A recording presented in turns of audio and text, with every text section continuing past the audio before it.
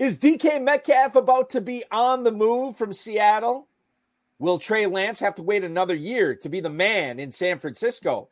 And what should you do to take back in exchange for Alvin Kamara on your dynasty teams? Plus, the 2021-2022 world-famous FFPC Playoff Challenge $500,000 grand prize winner Chuck Root joins us live to talk about how his lineup was nearly very different, his thoughts on Deebo Samuel's current never too early FFPC Best Ball Tournament ADP, and much more. We've got a great show for you. Farrell Elliott is here. I'm Eric Balkman. Stick around. Your high-stakes fantasy football hour begins live on YouTube right now. And that is how we're going to bring it in tonight, ladies and gentlemen. It is myself. It is Farrell Elliott from the KFFSC. It's a trial and error process right now, basically, is where we're at on this. We're going to see how this goes. This is the first time we've ever been live on YouTube before. It's the first time we've done this. We're year 11 of this program, and we have never been on YouTube before. And so now we're broadcasting live tonight to bring you this show. You can see our mugs. You can talk to us. You can comment on YouTube. And we put out that link. If you have not seen that link, it's on the FFPC's Twitter. It's on my Twitter. It's on the HSFF Hours Twitter. You can check that out and watch us and comment live. We already got the Dizzle commenting. Very excited for the program tonight. Ladies and gentlemen, before we get into the meat and potatoes of our program, I do want to remind you that we have dozens of Dynasty Orphans available at myffpc.com/dynasty for sale. Some really good discounts on there. Remember, and I always bring this up every single year, when you have a dynasty team for sale with the FFPC, doesn't necessarily mean that the team is bad. There's plenty of reasons why teams get orphaned, teams get abandoned. Sometimes life gets in the way. Sometimes people have families, they have babies, they have new jobs, they go on vacations, they leave for work, things change. There's some really good deals out there. myffpc.com/dynasty for sale. Register for the inaugural Never Too Early Best Ball Tournament right now. myffpc.com, $25,000 grand prize on that. So you can definitely take advantage. Drafts go all the way until April 28th. 30-second, 60-second, 2-hour, and 6-hour drafts going on right there. We already announced it a couple of weeks ago on this program. The 2022 FFPC main event, $1 million grand prize. Very, very exciting there. You can become the first FFPC millionaire if you win it this year. Plenty of slow, live, and sit and go best ball options if you want to get in a closed 12-team league at myffpc.com. And don't forget about the Draft Masters going on, as well as the big payback plan at kffsc.com. And I want to bring in my co-host right now. He is the one, the only, the incomparable Farrell Elliott. You follow him on Twitter at KFFSC, at J Farrell Elliott. And Farrell, exciting time for the FFPC, exciting time for the KFFSC, and exciting time for us because we're live on YouTube right now, man. Balky, I am excited, and I want you to tell me a little bit about this headwear you've got going on here. What's happening with this? Yeah, no, this is because Balky, you have a handsome head of hair to match your beard, and you're hiding your assets underneath this, and it must be a very impressive cap, something you really believe in. What this? Okay, so shout out to Nelson Verbit and Dynasty Depot and all the guys I got to hang out with last night. Fantasy Heather and Rick Taylor doing the Dynasty Depot podcast last night. This is the first time I tried out this the webcam that I'm broadcasting live tonight with, and I had the bulky hat on last night. So I want to keep the rotation going. So tonight we have the Chosen hat, which I got at Caesar's Palace at the FFPC live event several years ago at the King Baby store. The Dizzle was a huge fan of this hat. I was too. So I'm wearing it tonight because you, Farrell, you and I have been chosen to do this show, to bring the world of high stakes fantasy football to all the listeners tonight, whether they be in Las Vegas, whether they be in Louisville, wherever they are around the world. That's why I got this headgear on tonight. And why have we been chosen? Because no one else was available. That's a good reason. Yeah, it's basically the whole reason why. Is that's why we're doing the show tonight. Let's talk a little bit of fantasy football before they find someone else who is available. I'm totally with you on that. All right, so let's kick things off. We're going to go down to Miami, and we're going to talk about what Wes Welker, former Dolphins receiver turned Dolphins wide receiver coach, had to say about Jalen Waddle. And this is interesting. This was posted on NFL.com yesterday, I believe. He compared Jalen. I'll say the quote here. The quote from from Wes Welker about Jalen Waddle, quote, kind of Tyreek Hill-ish with the ball in his hands. Further from Wes Welker. I think it's acceleration, especially like when he's gets a ball in my hand. We've got the ball in his hands. It's kind of Tyreek Hill-ish, how he's just able to get that ball and really burst out of it. A little bit different body types and stuff. But I kind of think that's what came to mind whenever I was kind of watching him coming to Alabama and seeing him on film there. Mike McDaniel and Wes Welker, along with the rest of the Miami Dolphins offensive assistant coaches, have been very effusive in their praise of Jalen Waddle. Last year, 11th in receiver targets with 140. He was 8th in receptions among wideouts with 104, and he only missed one game. He could shape up as a very big-time, high-volume PPR cheat code in 2022, as NBC Sports Edge puts it. In the FFPC Never Too Early Best Ball Tournament, I know we touched on this last week. I'll bring it up again. Jalen Waddle, Farrell, wide receiver 10 at the 306 right now. Wide receiver 10 for a dude who was going in like the 9th, 10th round last year. He's going in the neighborhood of CeeDee Lamb, T. Higgins, DK Metcalf, Keenan Allen. That's the neighborhood he's going in. Is this a neighborhood that Jalen Waddle should be going in right now? Yes, Balky. We talked on the show before about how this player really can't be overdrafted. He comes from a system and a culture, trained in a culture of success at Alabama, and Welker's correct. You don't see this kind of explosive athlete, this kind of ball player. And here he is, 23 years old, and he's already got 100-plus catches on his resume. I didn't like what they did with him early in the season. It got better as the season went on. And one of the things that I really love about the player is his strength. He's, everyone talks about his speed. He's 5'10", 185, just like Hill. Now, if you had proposed this question into what we do at the end of the show comparing players, I would say that both of them 5'10", 185, but each of them is very different body types and very different expectations entering the league. Tyreek Hill, who I believe is a late first rounder, early second right now. He came in the league as a 5th-round draft pick, and people raised their eyebrows when he was taken because of his resume and because of his track record. He got booted out of Oklahoma State, ended up at West Georgia. He's, booted out of Oklahoma State, a place where it had been greatly tolerant of players with issues. So that didn't bode well for him. But, the one thing that Mr. Welker may be missing here is you take looking at these two players side by side, as long as Tyreek Hill is teamed with the quarterback that he's with, there's no player in the league like him.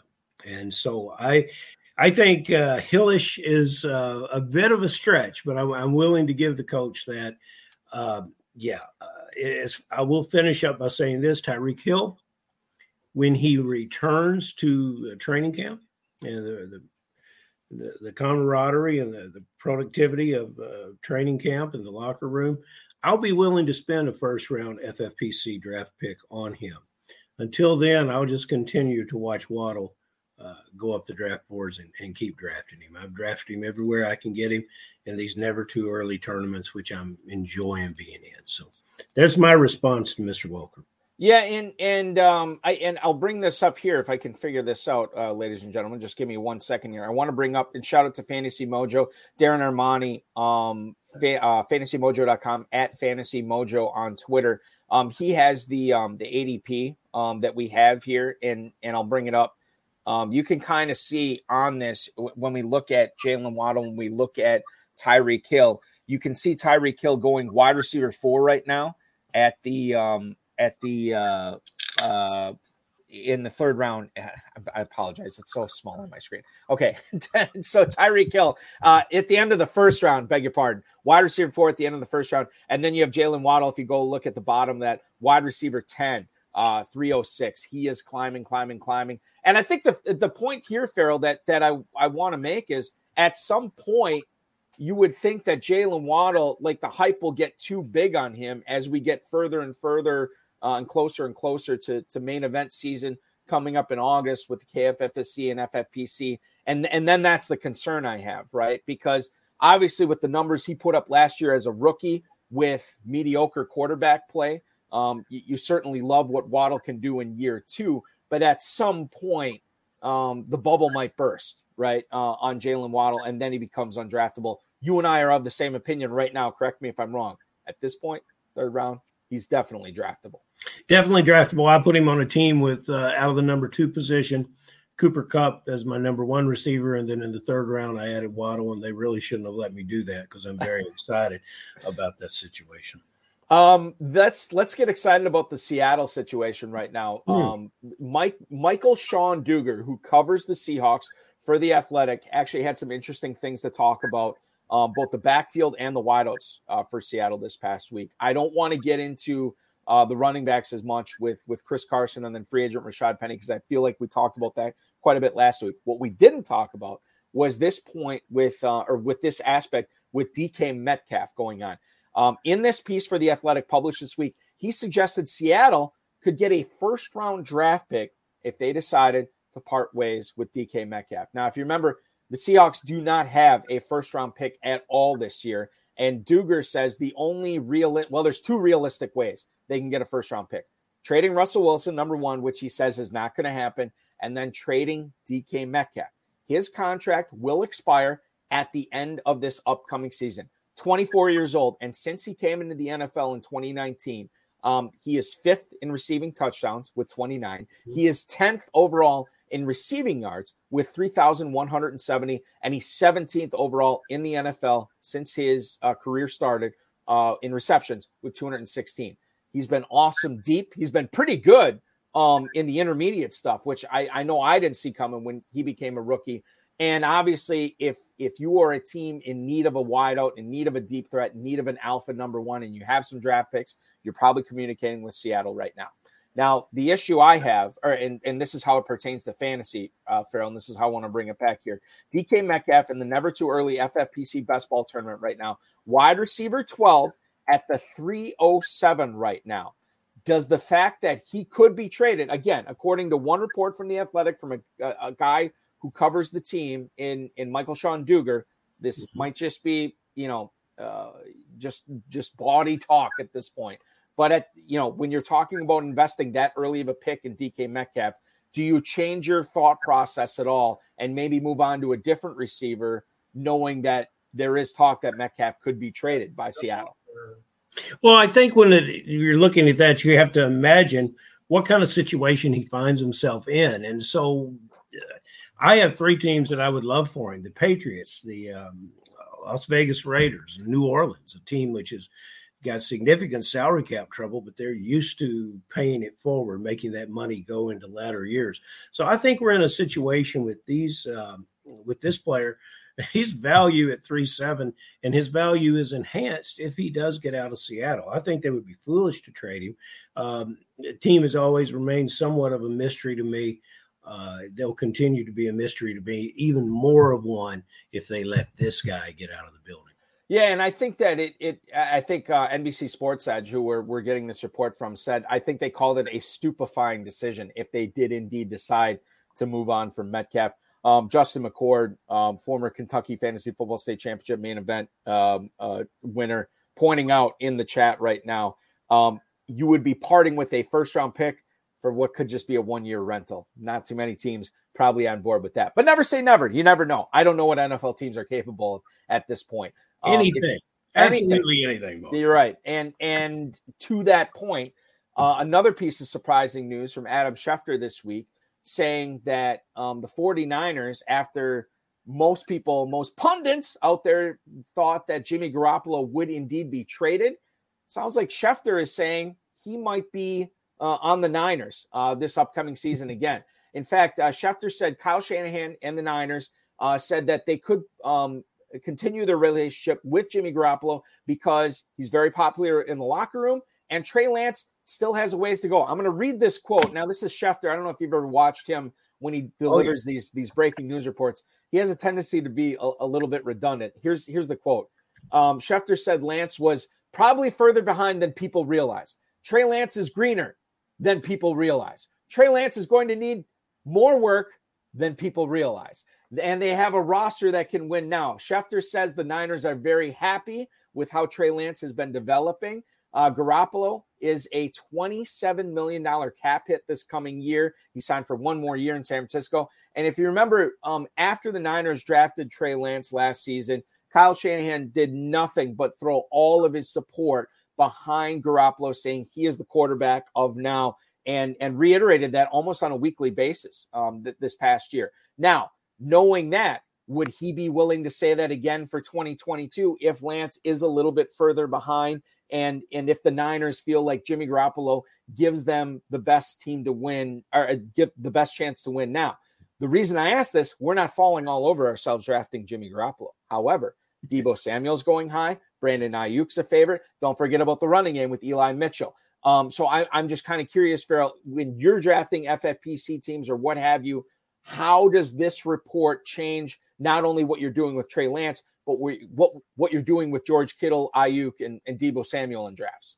I think those players remain with either quarterback. I think those players remain exactly where they are. Perhaps Mitchell would be effective if Lance was announced as the quarterback. But what we've got to remember is Lance doesn't turn 22 years old until May.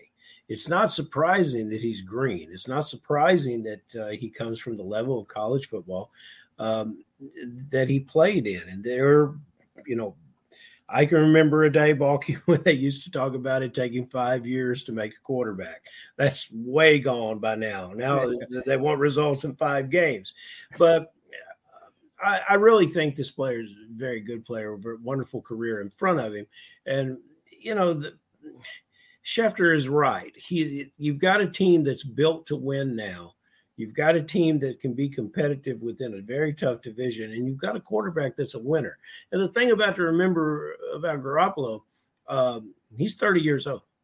It's not like he's an aged veteran that's left his best ball behind him. I really like the idea of Garoppolo staying there. From a financial standpoint, it gives him about $37 million in the locker room, in the quarterback room, and that's not a bad way to build a team.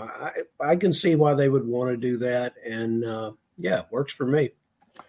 NFC this year, I still believe Aaron Rodgers comes back to Green Bay, but if he doesn't, you have Matthew Stafford in Los Angeles, no Tom Brady in Tampa. New Orleans, we don't know what's going on there. Obviously, Dallas would be a contender, but if San Francisco believes they're good enough to get to the Super Bowl with Jimmy Garoppolo, and their toughest competition is Dak Prescott and the Cowboys, there might be something to this. And certainly, if you have been drafting Trey Lance in the never too early FFPC best ball tournament, you might want to rethink that a little bit. In fact, he is going as quarterback 11 right now at the 709. So certainly that is something that you'd have to be concerned about if you're drafting him as your number one quarterback, because this is a dude who, barring injury, might not play this whole 2022 season. We have the FFPC $500,000 world famous FFPC playoff challenge winner, Chuck Root, coming up. The last thing I want to get to right before we get to him is this other report from Mike Florio from Pro Football Talk, talking that multiple teams are actually willing to trade right now for Deshaun Watson, despite, the better part of 24 civil suits pending against him. Watson's lawyer said that in court that he expects the grand jury to make a decision on all criminal charges by the end of the month of March. The level of those charges, which could be felony or misdemeanor, should be known at that point in time. Watson, civil cases from 22 women, no clear timeline on when all those civil suits could, resolve themselves, or we'll get any kind of resolution on that. Mike Florio has reported that multiple teams are still willing to trade for Watson, even with those cases pending. If they are resolved by the end of March or early April, obviously the trade market could heat up. Watson believes that he'll play this season and that he'll play for somebody else other than Houston.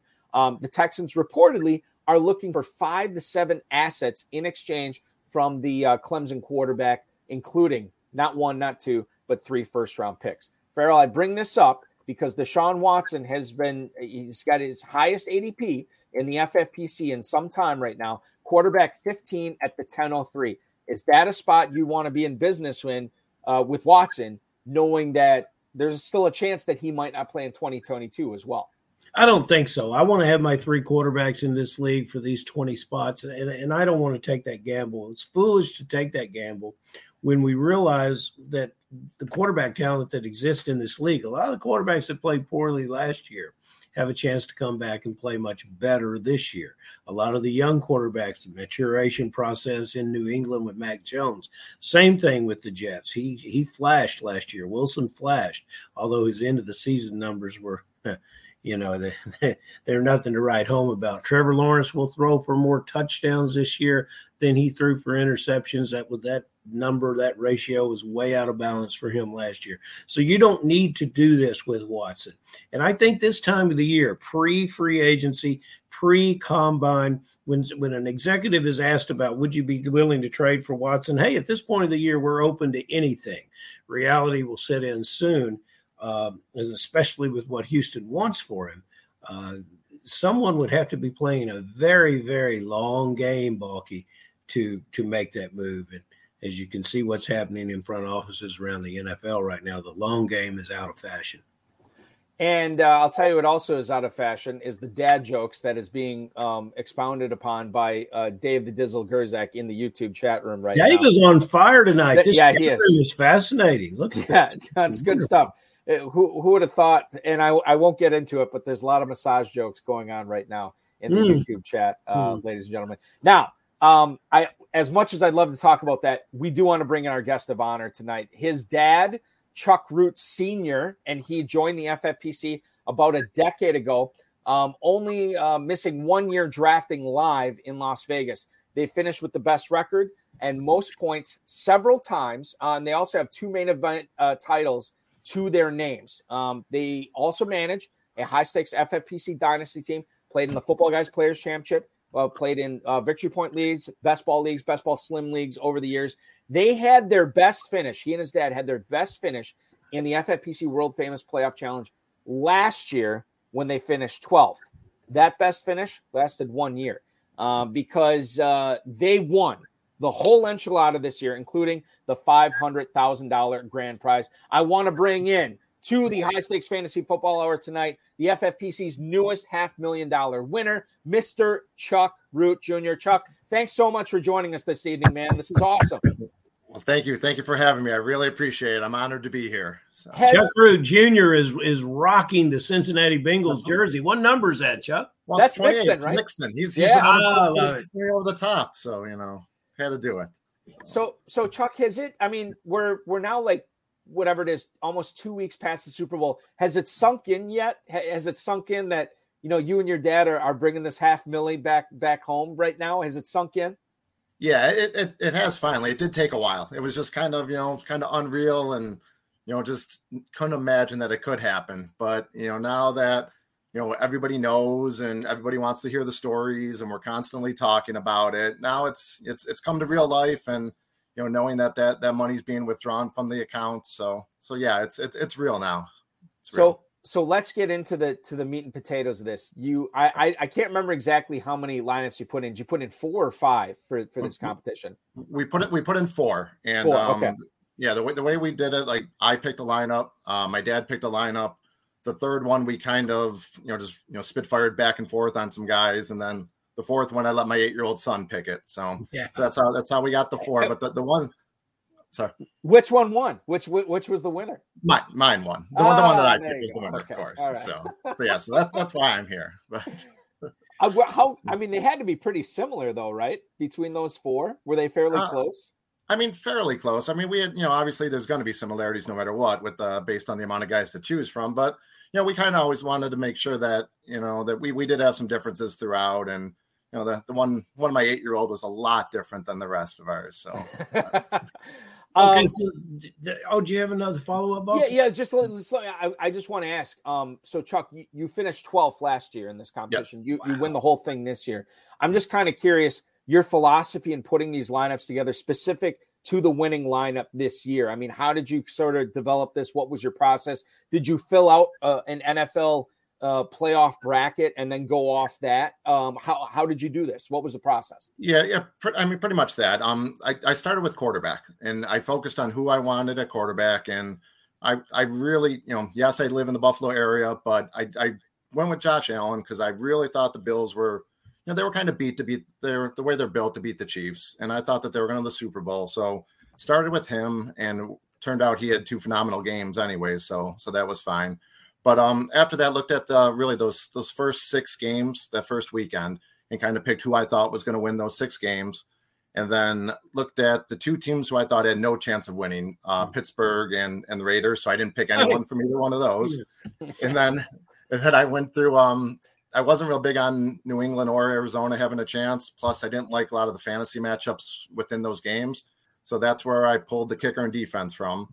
And then after that, I just kind of went through looking at matchups for the 9 other slots, and looked at based on who I thought would have the better games. And I kind of picked out guys I wanted. Like I didn't want Derrick Henry coming off that injury with the uncertainty. So like I knew I was going AJ Brown, knew I was going Kelsey, and then Mixon really was the next pick because I knew I was going to be short on running backs, and just kind of filled out from there. So we had a similar experience.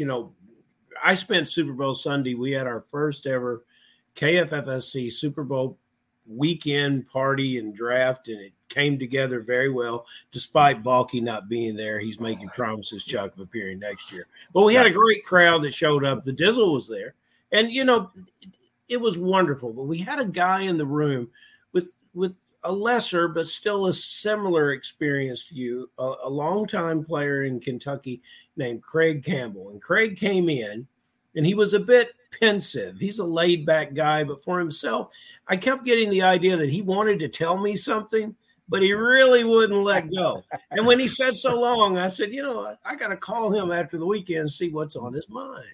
And he went home and he won a $100,000 prize. So I'm asking you, on Super Bowl Sunday, it's a long day, especially when you're in your situation. How did you spend the day? Who did you talk to before? I would have talked to everybody after, but who did you let know before? Who was there to share it with you? Obviously, Chuck Sr. and your 8-year-old, but just tell us a little bit about that day, because look, Super Bowls, I've seen every one of them on TV. I was about 8 years old when the first one was around. So let me tell you something. I can remember all of them. You'll never have a more memorable one, I probably would guess. So lay it out for us. What was your day like? Well, that's the thing. Memorable. It was the worst day ever. It was a horrible day. It was horrible, but as bad as it was, I'm hoping it's the same day next year too. Yeah. But it was just the week leading up to it. I had told a lot of people about it with the possibility. Mm-hmm. So everybody around town knew and everything. But the day of the Super Bowl, it was just myself, my wife, and my 2 kids. And my dad wasn't even at the house. He was at his house, and just kept watching that clock. It was the longest day. And then obviously the way the Super Bowl was, it was just, it was bad. It was bad. What was did you guys hook up after the Super Bowl ended on Sunday evening then? Right. I was following along the whole way, and just the way the game played out. It was so close. Throughout, we were down, I think 0.2 at half. We were tied after the third, and then just that last drive, the way it happened, and and my cell phone, was blowing up and this and that, and talking to my parents. And as soon as the game ended, they just came right over. They live, like a 7-minute walk away. So they were here after the game, and then, it was time to have a few drinks and go from there. So Chuck, what was Monday like? That's what I was. Well, Monday, I called off of work on Monday, and, they knew there was a possibility I wasn't coming in because I had to book the 30-person limo bus for the following weekend. So family and friends could all go out. So, couldn't go to work that day.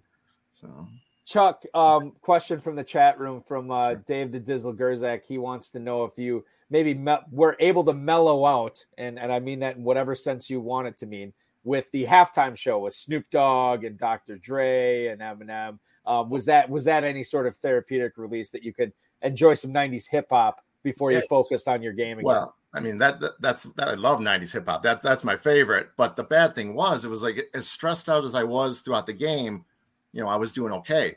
But it was at halftime. That's when it really hit, when they weren't playing. And, watching the show, and that's when I started feeling it. And, knowing that it was so close coming up with the second half, probably the halftime was worse than everything except for the last drive of the game, I'd say. Well, just like this show, Chuck, you can watch the halftime show again on YouTube. So yeah, exactly. Which I had to do, by the way. I was actually, well, I won't bore the listeners too much with this, but I was in transit because I was watching the first half with my family, but then I had to get my kids to bed. So at halftime, I traveled home, and I caught like 30 seconds of the halftime show. I'm like, oh, this looks pretty cool. And I actually had to watch it on YouTube later. Very awesome. Loved it. It was very, very cool. All right, so let's get back to I kind of talked about how you built this lineup. Sure. When you were formulating this, how long did it take you to say, okay, I got to make a lineup and it's done? Was it a couple of minutes? Was it a couple of hours? Was it a couple of days for you to figure this out? And were there any players on this team? I know you said you were locked into Kelsey and you were locked into some other players. Were there any other players that you were like this close to either going a different way or switching them out before kickoff of the playoffs? Sure. Yeah. I kind of put the lineup together earlier in the week and then just kind of let it sit there for a couple of days. Then went back and looked at it again, made a couple changes here and there. But I decided that I was going to finish it off Friday night. I was going to, set it and not touch it Saturday unless, of course, something came down with injuries. But the biggest decision came down to because I needed running backs. And I had Joe Mixon in there, but I needed a second running back to fill out the lineup. And it came down to either going with, and I had it written down, I was going to go with Zeke Elliott and Devontae Adams, or I was going to go with Dalton Schultz and Aaron Jones. So I ended up going with Schultz and Jones, and that worked out. Schultz had a, second best game on Cowboys, and Aaron Jones had the best game out of anybody for Green Bay. So that was the one decision that took me down to the end, and I chose correctly. So.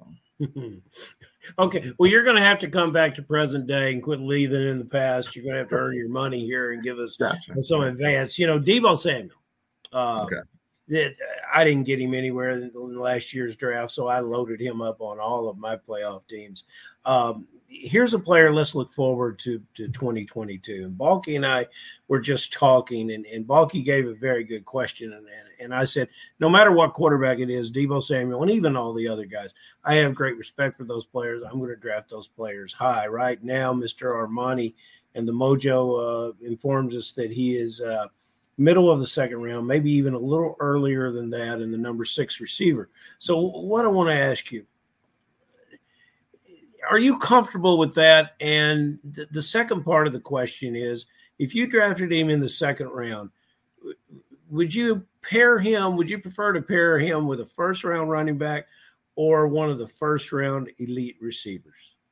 Well, or does it make any difference at all?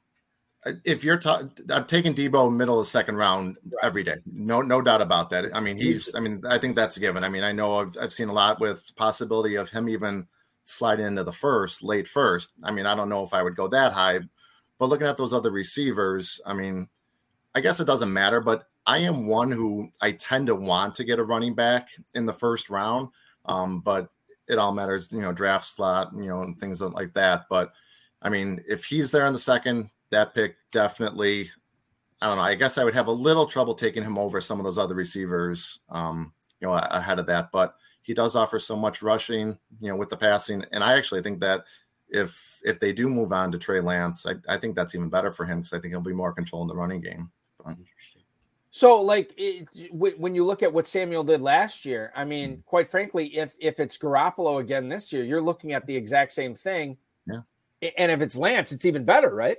That's the way I see it. I mean, he was such an integral part of the offense, and Lance is going to have to lean on someone like him even more. So, I mean, either way, yeah. I mean, that's why if he's in that spot, I think that's a no-brainer right there. Is there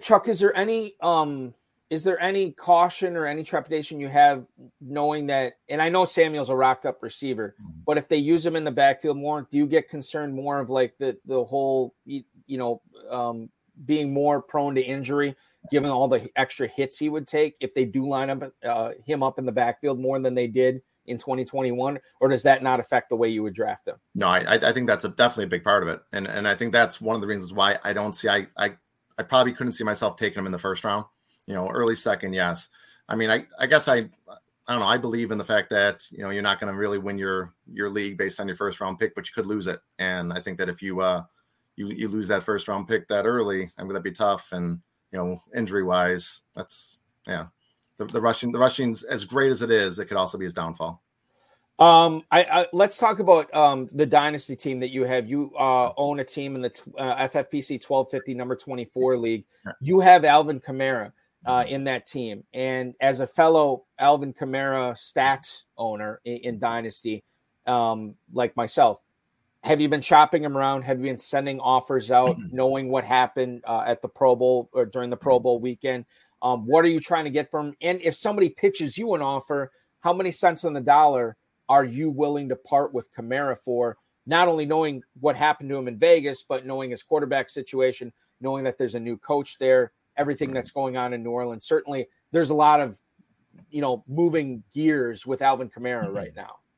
Right. It's funny because I was offered a deal that involved Kamara like right before the Pro Bowl. And it was something that I wasn't real big on, but knowing with what happened then, that would have maybe changed my mind a little bit. Honestly, at this point, I haven't really been shopping too much. I've talked to a couple guys in the league about it. The only problem I'm having is that team right now is pretty weak at running back. And so I'm almost trying to eke out that one more, good year of Kamara and try to get rid of him, unless of course something does come across where, I would look to deal. It's just, it's tough knowing that I don't have a whole lot behind him right now. So I'm just kind of crossing my fingers and hoping he gets through it. I've got a dynasty question too, but before I get to that, Balky, correct me if I'm wrong, but our three-headed monster that won the 2021 FFPC championship is Buffalo-based as well, correct? Yep, absolutely. And those guys were all over the media in Buffalo. Yeah. You, Chuck, seem to have command of this platform and are doing very, very well and wonderful and so at ease in this interview. How many interviews have you given? Are you a media darling in the Buffalo market too? And how many people are going to descend on the FFPC from Buffalo to get this easy money? Because obviously you guys just know how to come in and get it. And so will you be, I'm looking forward to meeting Chuck Sr. because this makes it so special to be playing it with your dad. So I'll just keep asking questions. Are both of you coming to Las Vegas? Enjoy it. How many teams are you going to play in the FFPC? And I'm going to request that I draft at a different time. All the things that I'm interested in talking about. Right well, I hear you. Interview-wise, this is my first interview. Oh. Yep. Kind of kept low-key, but as far this is number one. But as far as getting others involved, it's like everybody I hear, it's like, what? You spent $200 and you won this? And so it's like everybody's trying to latch on to that a little bit. So, we'll see where that goes next year. But yeah, it's funny. My dad and I were talking, last night about next year, because we've only done one main event team every year. And it was like, well, we got to at least do another one now. Oh, so, I think at least so, yes. Right, we have one each day. Exactly. Right. One for each drafting time. Well, I just want to see Chuck in the room. Yeah. Right. I will remind you, Chuck, that our KFFSC drafts in August, and there's nonstop flights from Southwest Airlines that will get you to Louisville, and I'll pick you and Senior up at the airport. But before we do all that, I'll take you up on that. So I got to have some dynasty help. I am playing. We haven't heard from him tonight. Balky, I hope you told him we had a new platform, but Hudson Kern Reed, one of the great 26ers, he is terrific.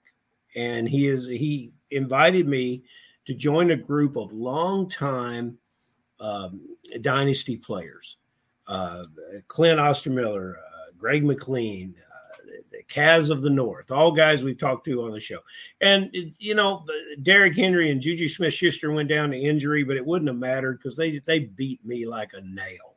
But I will say that I'm enjoying it. What I'm not able to get my hands around is the trading concept. I don't offer many trades. I turn down most of them. I've acquired one player. Quickly, I'll get to this. Amari Cooper. I think if he leaves Dallas, there's certain places where he could really be an upshot to his career. I hope he doesn't leave Dallas. I thought he and Prescott had a tremendous chemistry towards the end of the year. But you can't keep Gallup and to a lesser degree Wilson on the bench forever. So my question is this. Are you a buyer or a seller on Cooper? And he's the kind of player I think if he was on my roster, if I'm a seller, I want too much. And if I'm a buyer, I really don't know what to give. Can you kind of help me out a little there? Well, I agree with you 100% because I do have him on my roster, and I was engaged in a couple talks about trading him, and I was asking too much in return. I do hope that he ends up someplace else. I do hope Dallas lets him go and he finds a new home. So I think that, going somewhere and, being the number one, not the 1A, 1B, whatever they have in Dallas. I do. I hope he goes somewhere, someplace with a decent quarterback, but also that's the thing right now, where all these quarterbacks going, what receivers are going to end up there. It's, but I'd like to see him move on. And, I think that will increase his value. Yeah. It's weird because you don't want him leaving such an elite offense, but if he does leave that elite offense, he doesn't have to contend with CeeDee Lamb. Obviously Michael Gallup, I know, is recovering from the ACL, but he was contending with him for targets. Think about Dalton Schultz and Ezekiel Elliott, Tony Pollard. All three guys were heavily involved in the passing game. Cooper could have his target share go up wherever he goes. So certainly that's something we'll be looking out for this year. Go ahead, Chuck. No, I was just because I think about Cooper with Dallas. I mean, there's so many inconsistencies. Like, he has these big games, then he has those games where he's just non-existent. I'd like to see a little more consistency through him. And we could see that if he does move on, as you so eloquently pointed out. Something else we're always on the lookout for is emails when we get them in from fans and listeners on the show. And Chuck, we got a couple for you tonight. First one comes from Los Angeles, home of the Super Bowl champion Los Angeles Rams. He writes, this is James. Hey, Chuck, I'm sort of torn on what to do with Tom Brady and Rob Gronkowski in the Never Too Early Best Ball Tournament. Do you think either of them play this year? And when is it late enough to draft either one? Congrats on all that cash. That is James in Los Angeles. For everybody who is wondering where these guys are going, Tom Brady was going originally at like quarterback 10, quarterback 11. Now, even with the rumors that maybe he's not totally done yet and could come back in training camp this year, he has fallen quite a bit. Quarterback 33 at the 17-12. So he's basically free right now if you want him. Remember, the Best Ball Slims this year are 20 rounds. And I know there's a lot of pundits and analysts out there talking about maybe they'll be going for a third quarterback. You could certainly do worse at a third quarterback than Tom Brady. Quarterback 33 at the 17-12. Rob Gronkowski, tight end 24. He has also fallen. He's going at the 14-01. Chuck, do those ADPs for Brady and Gronkowski match up with what you would be looking at if you were drafting in this tournament, where you would take them? Yeah, I think so. And James, thank you very much for the words. Well, I will say, though, I am a little biased about Tom Brady. My son's name is Brady because of Tom Brady. So I am really hoping he does come back. I do like the fact that, he hasn't officially said retire, but I mean, I don't know. I don't want to see him go to San Francisco. I want to see him come back to Tampa if he does. But yeah, I mean, I think being that late of a round, you might as well. I would do it. I actually have him on the dynasty team, and I'm contemplating, whether I cut him or keep him. And right now I'm keeping him because, I don't know what's going to happen at this point. But yeah, I mean, at this point, I'd say I don't think he's coming back, but, he is leaving that door open a little bit. Gronk, I don't know. I mean, I would have said before that he's not going to play without Brady, but it doesn't seem like that's true anymore. I could see him coming back this year. And I mean, yeah, at that ADP, I would be all over that. Yeah, it makes perfect sense.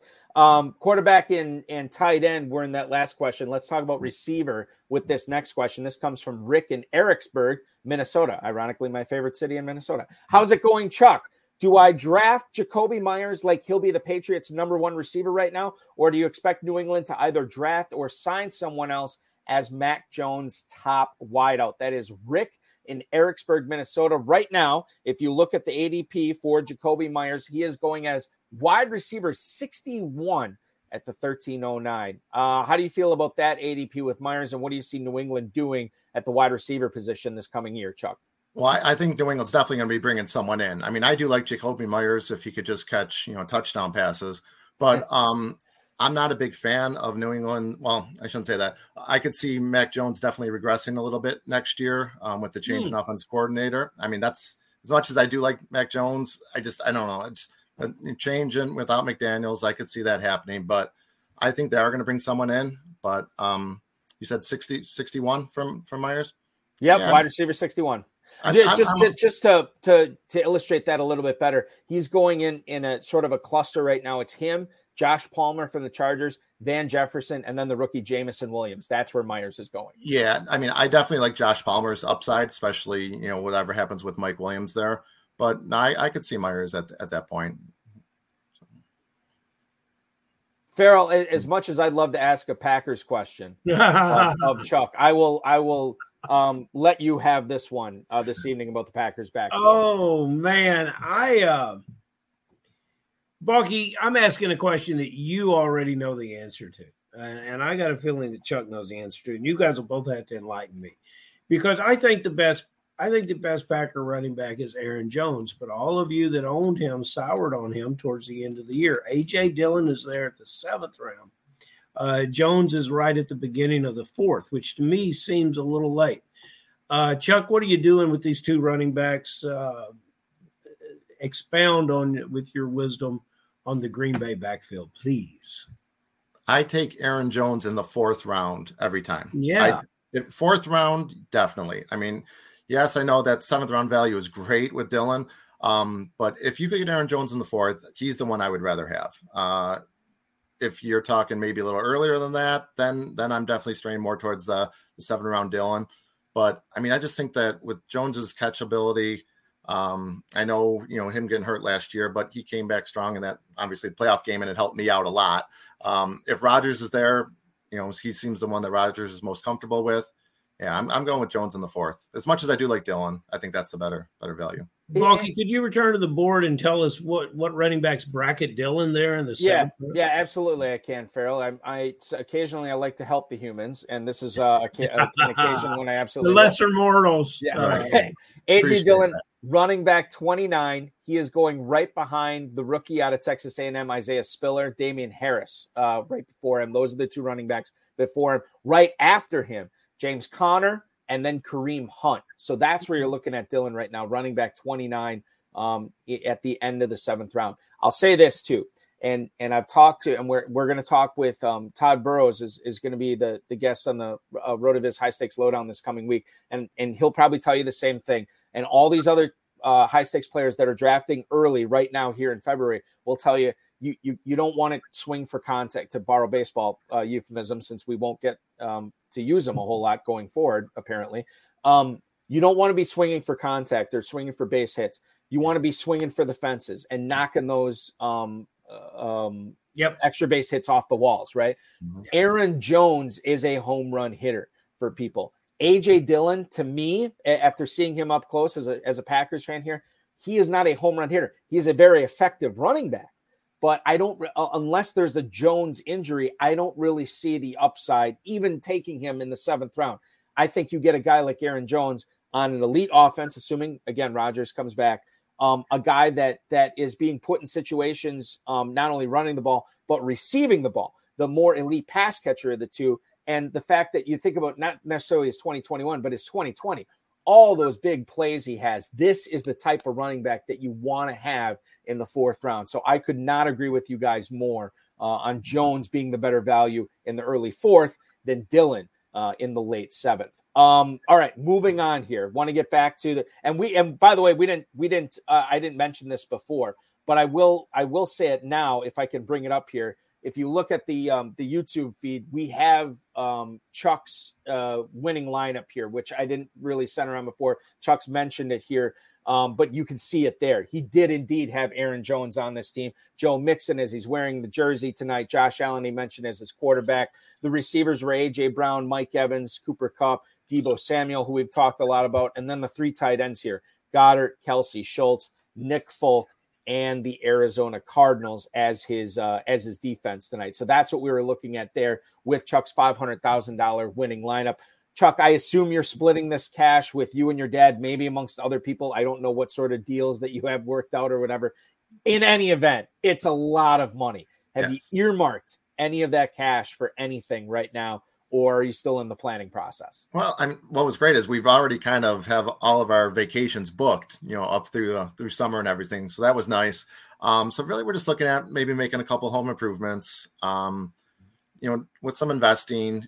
Both my kids are young, so looking ahead to college, putting money away there. My son and I are doing that new Star Wars Galactic cruiser hotel. So we're doing that. So now I'm going to have to take my daughter to Disney to some type of princess cat. I don't know, something like that. So it's only fair. So some of the money is going to go there, but really it's just, I don't know. I just kind of want to let it sit in that bank account for a little while so I could look at it and, work from there. We'll come up with something as we go along. If I had known Balky was going to ask such an invasive question, Chuck, I would have contacted you before the show, and I would have had your financial manager standing by where he could have slid right into the picture with me. That would have been wonderful. But, we'd love to know. Balky and I, we daydream about going to camps and stuff with big money. But anyway, hey, help me get to one of these big paydays by telling me. Sure. Who's going to really hit a home run like Balky's talking about, and who you really just got to take a pass on because you don't see it this coming year. And it can be a mid-round guy that you just think is a waste of a draft pick. It doesn't have to. You don't have to go in the first couple rounds. Just tell us guys that somebody may be counting on that you say can't deliver. Well, I mean, I'm not touching McCaffrey or Barkley unless those are earlier round guys. If McCaffrey's there at the end of the first by some chance, then maybe Barkley on the second. I don't know. I don't want any part of those guys. As far as other ones that I think that that are going to be on my teams this year, I should say, I expect Dobbins to come back this year from that injury full year. I really like him. I do like I know I mentioned McDaniels leaving New England, but showing up with Las Vegas, I do like Josh Jacobs as a, whether you're talking RB2, possibly 3. I like him and Hunter Renfrow, filling that slot role with that offense. I like a lot. I'm going to have probably Ramondre Stevenson on every one of my teams this year. I don't know, even though it seems like Belichick, really likes Damian Harris. I don't know, the explosiveness of him I like. And I wouldn't say there's anyone I'm staying away from other than those two backs. Mm-hmm. I expect, Waddle to have a huge year. I do like Rashad Bateman coming back in his second year as well. Those are guys I'm kind of looking at as I go, and that I'll kind of focus on if they're there at the right price. So, Bateman, you mentioned wide receiver 44 at the 10:01. I think that's a really good value right now. I think we're of the same mind on that. Farrell as well. You brought up Barkley. And let me just ask you this, because right now he is falling, Chuck, in the Never Too Early FFPC best ball tournament. Running back 13 at the 301. Could I twist your arm enough to get you to take him with the first pick of the third round? That you could, yes, that's somewhere I'd look at him. Before that, no, I don't think so. If you're talking last couple of picks of the second, early third, talent wise, you have to do it, I think, and just hope. Everyone has the same opportunity getting hurt. You just kind of hope that he can make it through a year. So, and a gentleman who talent wise was a fantastic guest tonight, who made it through the gauntlet of the FFPC playoff challenge, the world famous FFPC playoff challenge, and is now $500,000 richer because of it. It is indeed Chuck Root Jr. Chuck, thanks so much for joining us. Send us congratulations to your father as well. And 15 years, we'll probably have your kid on this show as he's winning $500,000 or maybe $1 million in the FFPC main event. That's right. That's what I said, and we'll have to go for that one next. So, well, listen, we will see you out in Vegas, dude. Thanks so much for carving out some time for us tonight, man. I'll definitely be there. Thank you very much for having me, and I'd also like to thank everyone at the FFPC. Alex and Dave and Chris. Thanks for everything, for running a great organization and giving people like me a chance to be successful and to win this money. I really appreciate it. That's Thank you awesome, very much. Chuck. Thank you so much for the kind words. We'll see you soon. Thank you, Chuck. Hey, thanks. Take care, guys. Thank you.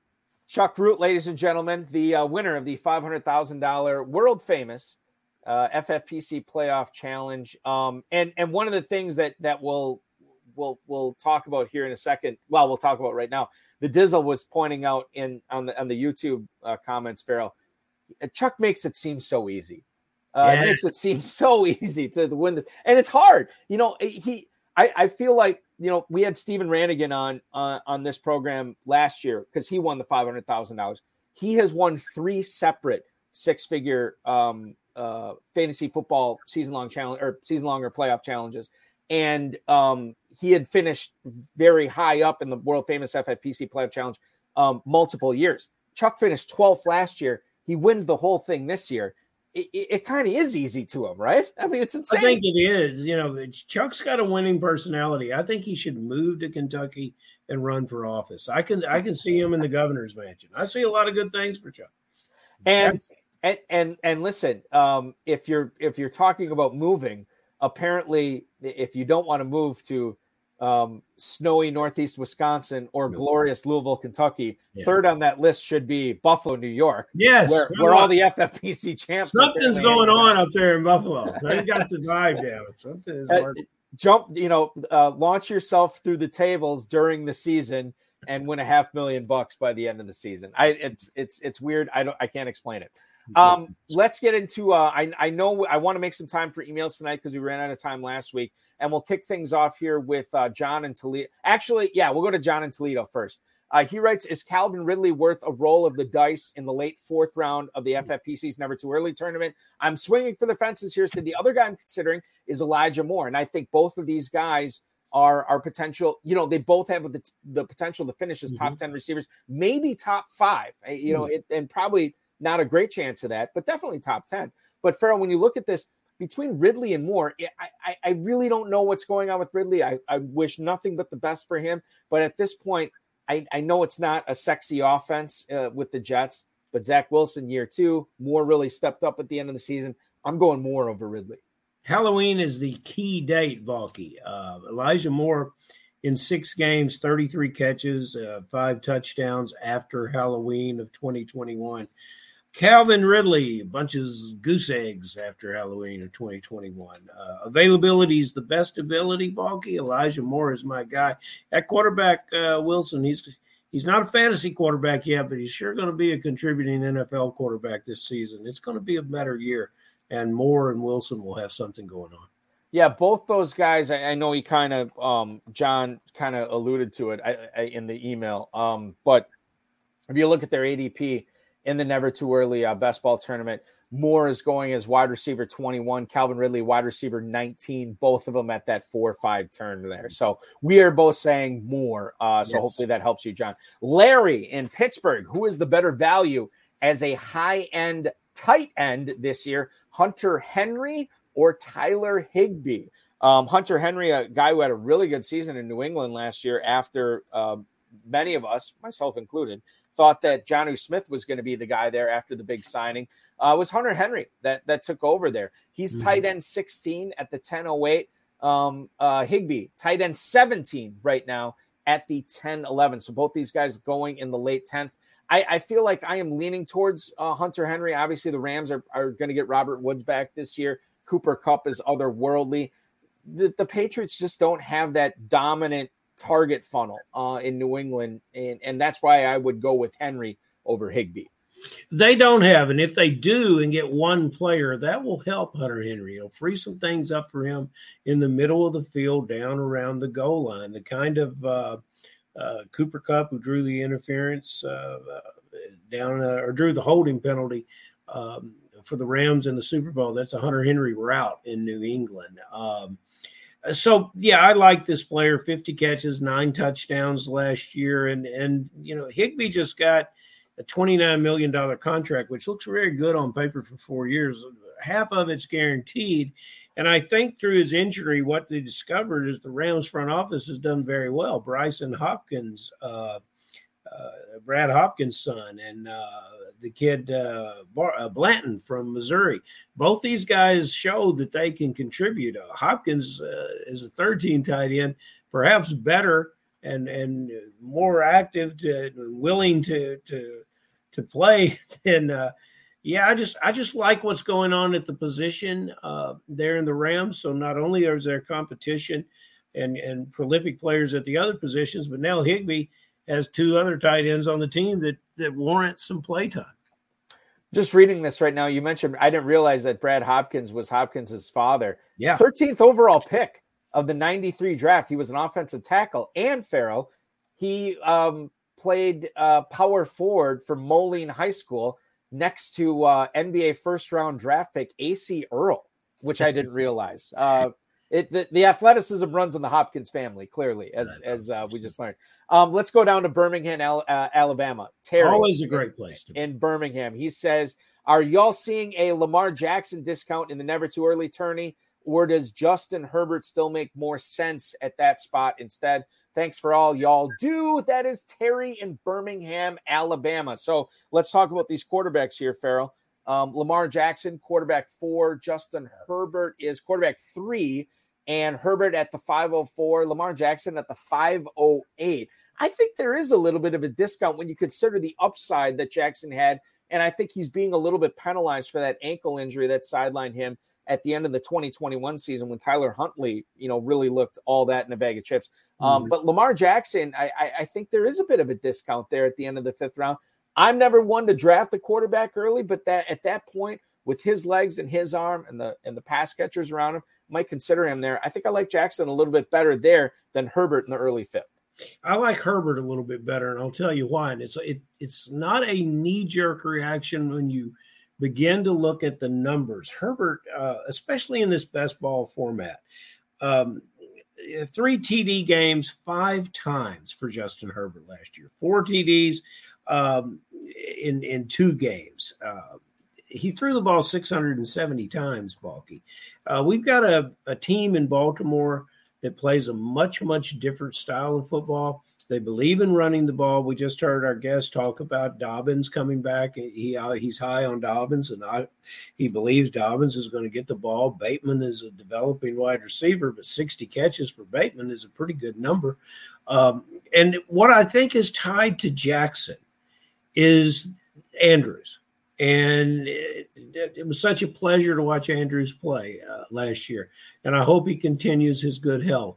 But the question mark I say is, what if he doesn't? What if Andrews misses time? So much of that offense goes through him, where Justin Herbert has endless tools in the Charger game. And they play competition with the Raiders, with Kansas City, where they have to put points on the board. That's not the same thing that happens in Baltimore's division. So I'm going to lean into Herbert here, and I'm going to lean into him pretty quickly and take him in front of Lamar Jackson. Yeah, Justin Herbert going only behind Josh Allen and Patrick Mahomes.